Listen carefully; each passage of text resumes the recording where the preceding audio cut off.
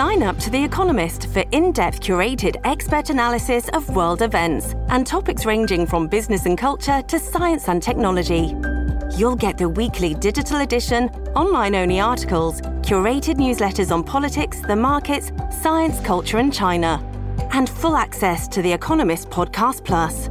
The Economist is independent journalism for independent thinking. Go to economist.com and get your first month free.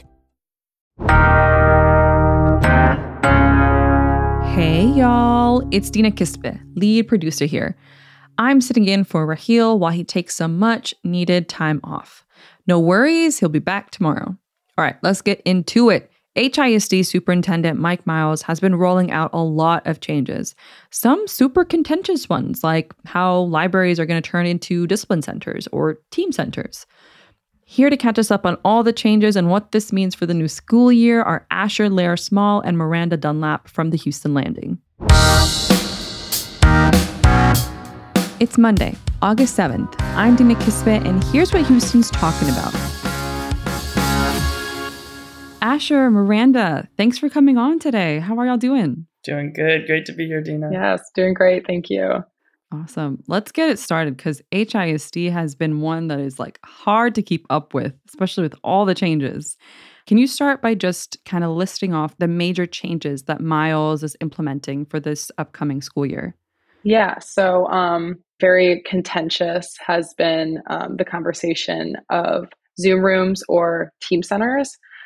So at 28 new education system schools, which are the schools that Miles has targeted for immediate changes, libraries will be converted into team centers. So that means that librarians and media specialists at those campuses are being eliminated.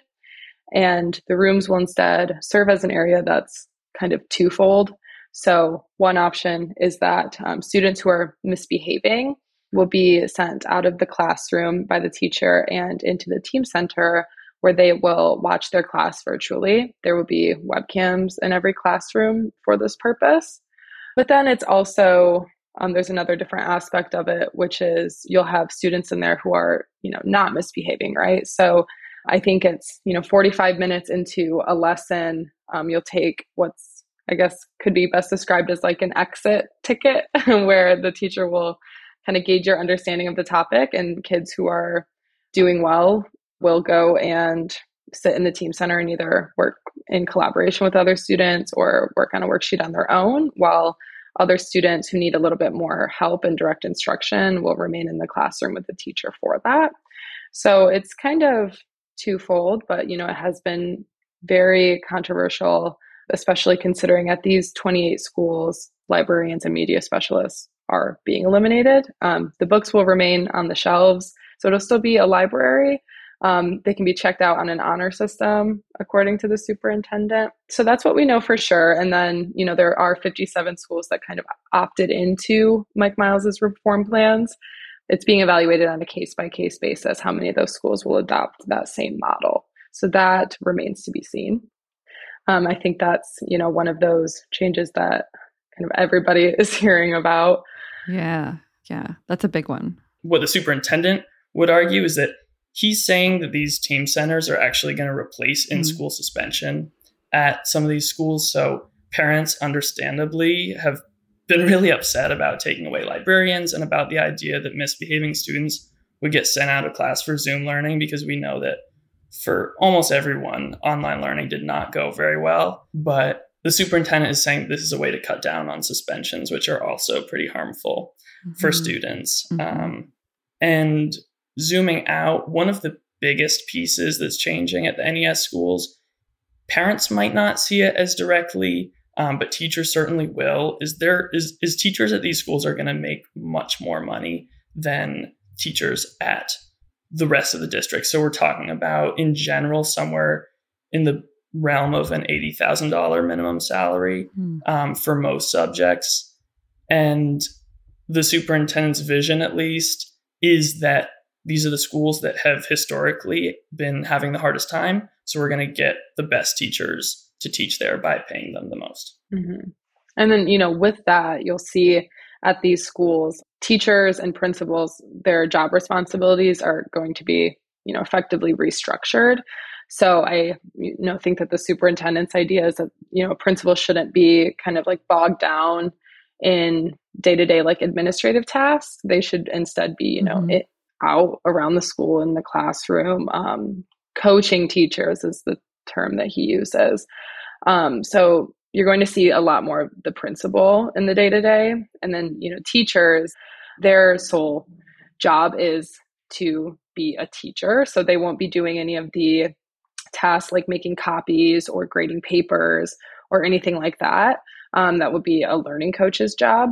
So there'll be some differences in the day-to-days for those positions for sure. The superintendent has made a promise that there will be far fewer vacancies of teaching positions at the beginning of this year than last year, but it looks like what they're needing to do in order to hit that goal is potentially eliminate the requirement for certification or working toward a certification.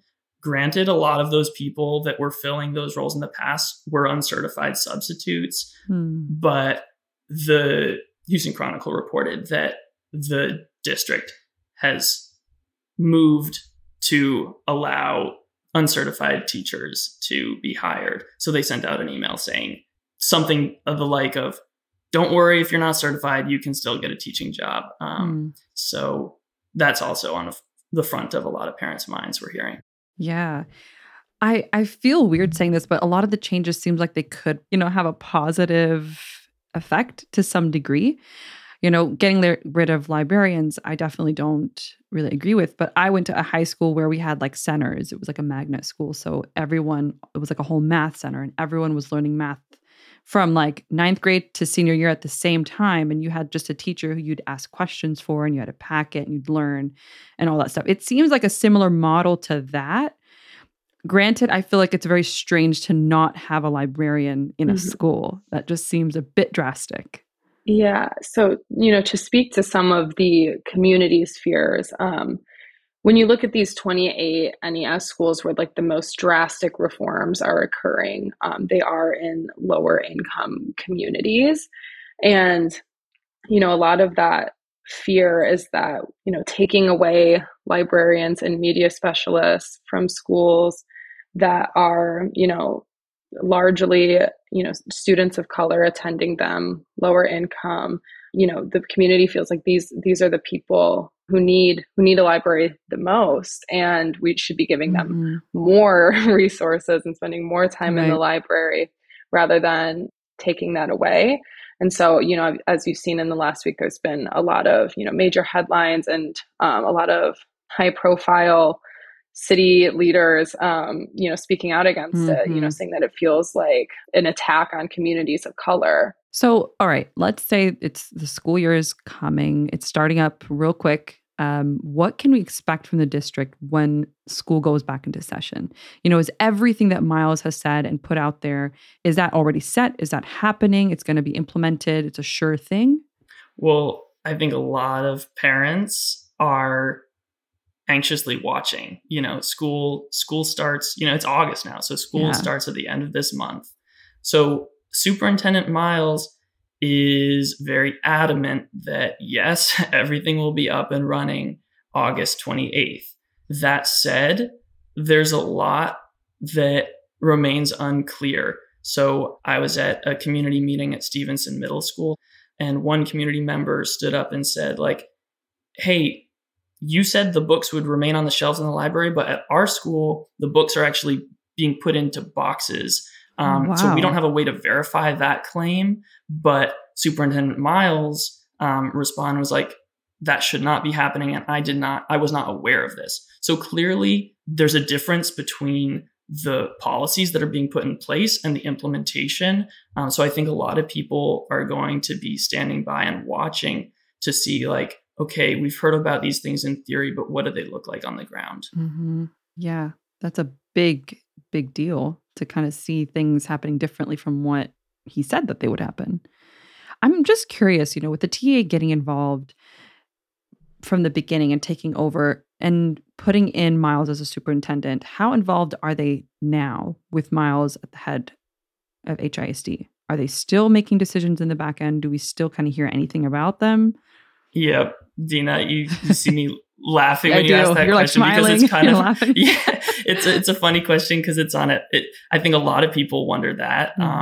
People are wondering, how much are these changes that are coming from the state? How much are these changes that are coming from Miles? And how much is there a difference between those two things? And these are clearly plans that Miles has had in the past and has tweaked over years and years. He was a superintendent out in Colorado Springs. Then, as many people know, he's superintendent in Dallas, and then he ran a charter network.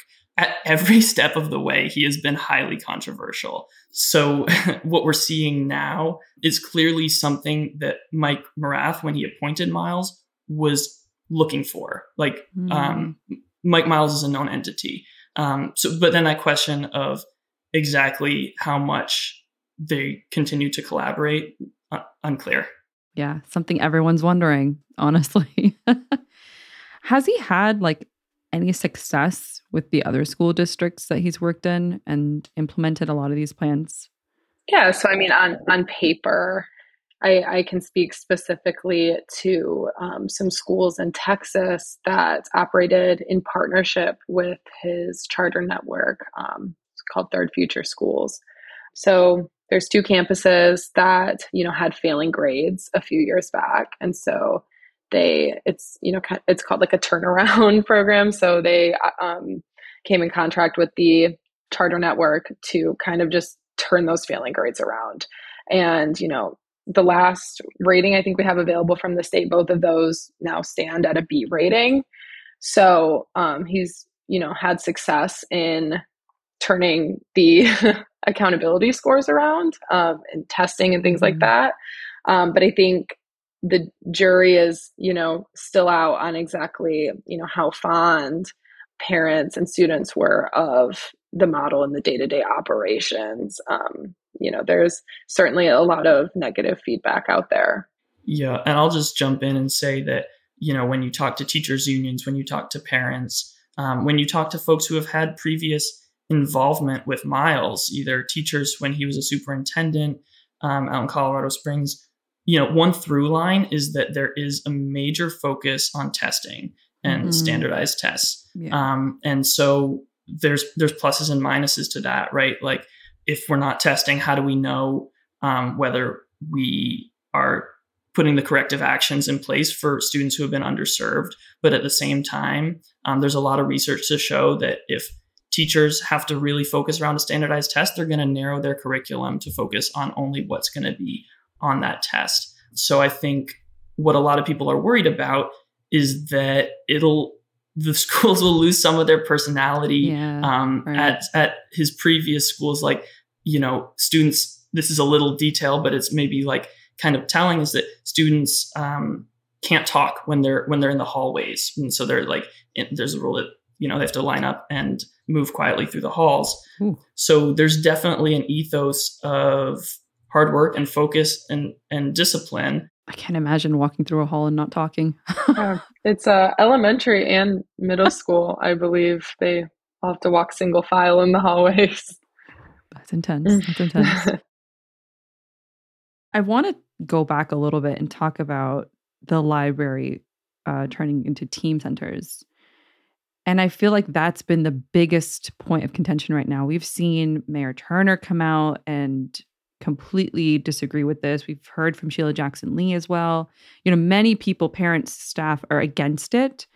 Does anyone have the power to actually stop Superintendent Mike from making this huge change? Well, we can start with a word, right? I think that word is no. Okay. At least the mayor does not have the unilateral power to stop the superintendent from implementing these sorts of changes. I'll walk back my no a little bit to say that the board could. The board could. The school board. The school board could tell him to reverse course, but the same person, the Texas Education Commissioner who put Miles in place, also appointed the 9 members of the board. So we don't have reason to believe yet that they will be pushing back on Miles's efforts. Yeah. So, I mean, we don't I have gotten no answer from board members about their own feelings about the superintendent's plans to turn libraries into discipline centers. But I will say that there is, every reason to believe that they are in support of his whole suite of changes that he's introducing. So back in June when they were first appointed, and we had the opportunity to sit down and talk for a short period of time about this. One of the questions I asked every single one of them was, how do you feel about Miles's plan so far? Because he was just unveiling a lot of things very quickly. And it was an overwhelming amount of support. I mean, there were people saying he is a rock star and he's the right person for the job, and we are in full support of these plans. So I don't think there is any reason to suspect that the board would publicly push back against those plans at this point in time. What I will say is that at last week's community meeting, there was an interesting moment, specifically around this point about libraries, where board member Rolando Martinez, he spoke in response to the library piece and mentioned that it could be a policy, maybe kind of, sort of, that the board would relook at in the coming months. So he said, no, we're not changing course right now. We are going along with Superintendent Miles's plan. Someone had asked, I get that you're changing these libraries into team centers, but why fire the librarians? Mm-hmm. And his response was, we're not changing course just yet, but maybe in the coming months, we could look at that again. Okay, so I want to move on and kind of get into like the staffing changes, because we've heard a lot about Superintendent Miles cutting staff. And I'm just curious, what about like the other side of things? Have any teachers or any staff willingly left because of all these changes? Yeah, I mean, so I have not personally had the chance to speak with a teacher who is like, screw this, I'm leaving. But those stories are out there, right? Mm-hmm. I mean, so other outlets have reported on zeroing in on one or two teachers who, felt overwhelmed or didn't like what they were seeing and have left. We don't know just yet how many people that will be.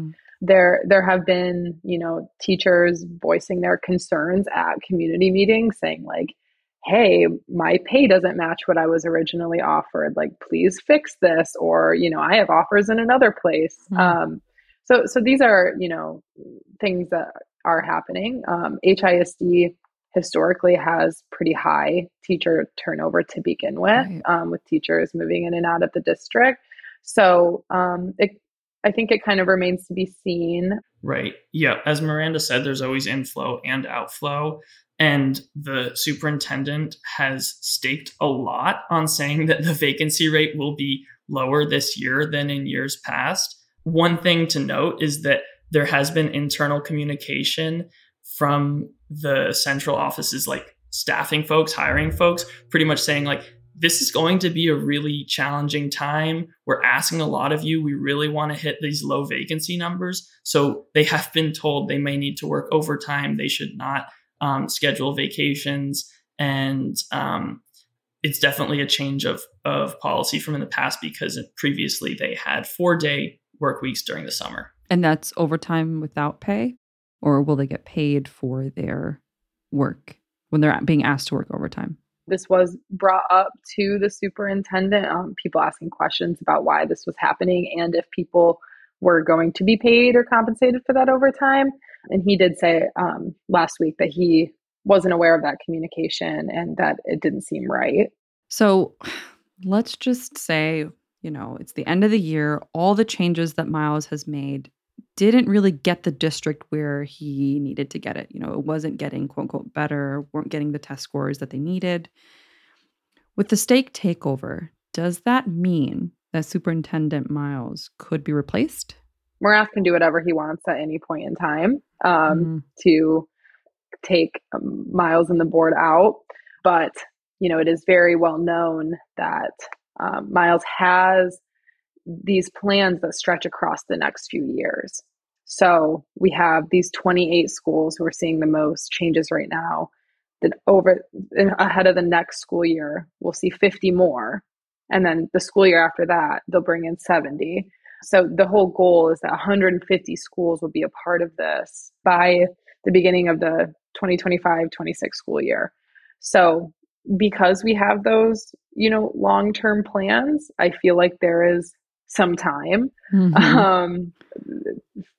that I don't see it being very likely. But you raise a great point, Dina, which is that people will be watching the outcome measures as they come along. So to go along with the increased focus on standardized testing is that we'll be getting many data points into how students are performing and whether the changes are having their desired impact.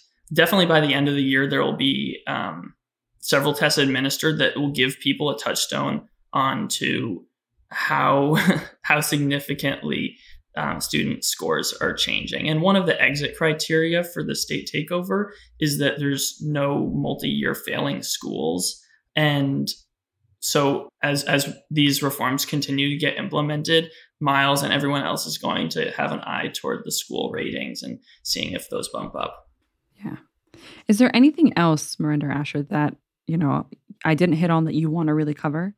I'll jump in with one thing and just say that I wrote about special education, and that's a pretty big topic here in HISD just because there's a long history of students in special ed not getting their needs met. So whether that's folks with disabilities not being identified as needing to receive services, or once they're identified and have a plan, like not actually having that plan implemented, so not getting the services they need. That's one thing that I'll have my eyes on going forward is, does the state or does the district start to do better in terms of compliance with special ed? And that's a really important one. Asher, Miranda, thank y'all so much for coming on and talking to us. And I'll make sure to link up all of the Houston Landing articles that y'all have been doing. You've been doing great work. And I'm going to keep following this story and your reporting. Thank y'all so much for coming on today. Thank you, Dina. Likewise. Thank you for having us. That was Miranda Dunlap and Asher Lair Small from Houston Landing. We'll have a link to some of their work in our show notes. Before you go, y'all, Houston is hosting the biggest halal food fest for the second year in a row. Last year, they had to turn people away because H-Town showed up. This year, the festival is going down on September 30th in Sugar Land. My suggestion to you is that you mark your calendar so as soon as tickets go on sale, you get yourself one. All right, that's all I got for y'all today. Catch us tomorrow for our Tuesday news roundup. And as always, if you want to keep in touch, hit us up and stay up to date with all things Houston by subscribing to our newsletter, Hey Houston, written by our very own newsletter editor, Brooke Lewis. All right, that's it. Bye.